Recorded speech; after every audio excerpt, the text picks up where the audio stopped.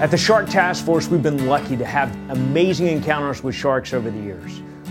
Bull sharks in Fiji, white sharks in Guadalupe, and of course, the tiger sharks and lemon sharks of Tiger Beach in the Bahamas. One of the most incredible encounters we just had was actually with a great hammerhead. It happened at a remote region in the Bahamas in about 80 feet of water.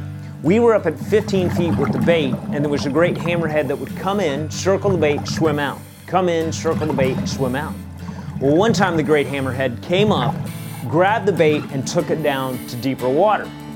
I wanted to follow the shark to get a really tight shot of its head because they have that hammerhead-shaped head, of course. So I swam down and followed the shark.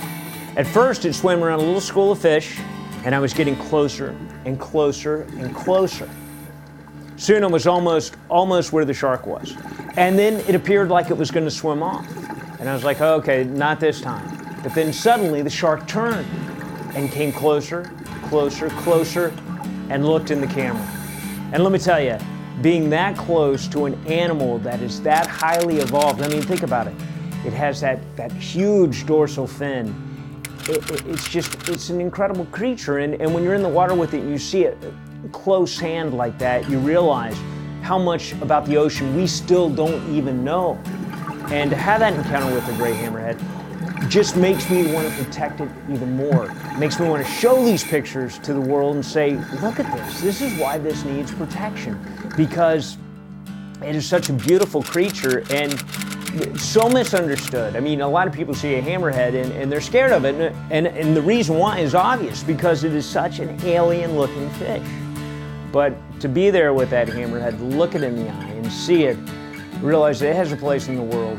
And I also know that Shark Week should not just be a week, it should be, every day should be Shark Day. And using sharks just as a metaphor, every day we need to learn more about the natural world so we can live in harmony with it, so we can protect it, and we can do what it takes to survive as a species, because the more we understand that natural world, the closer we get to it, the better off we all are.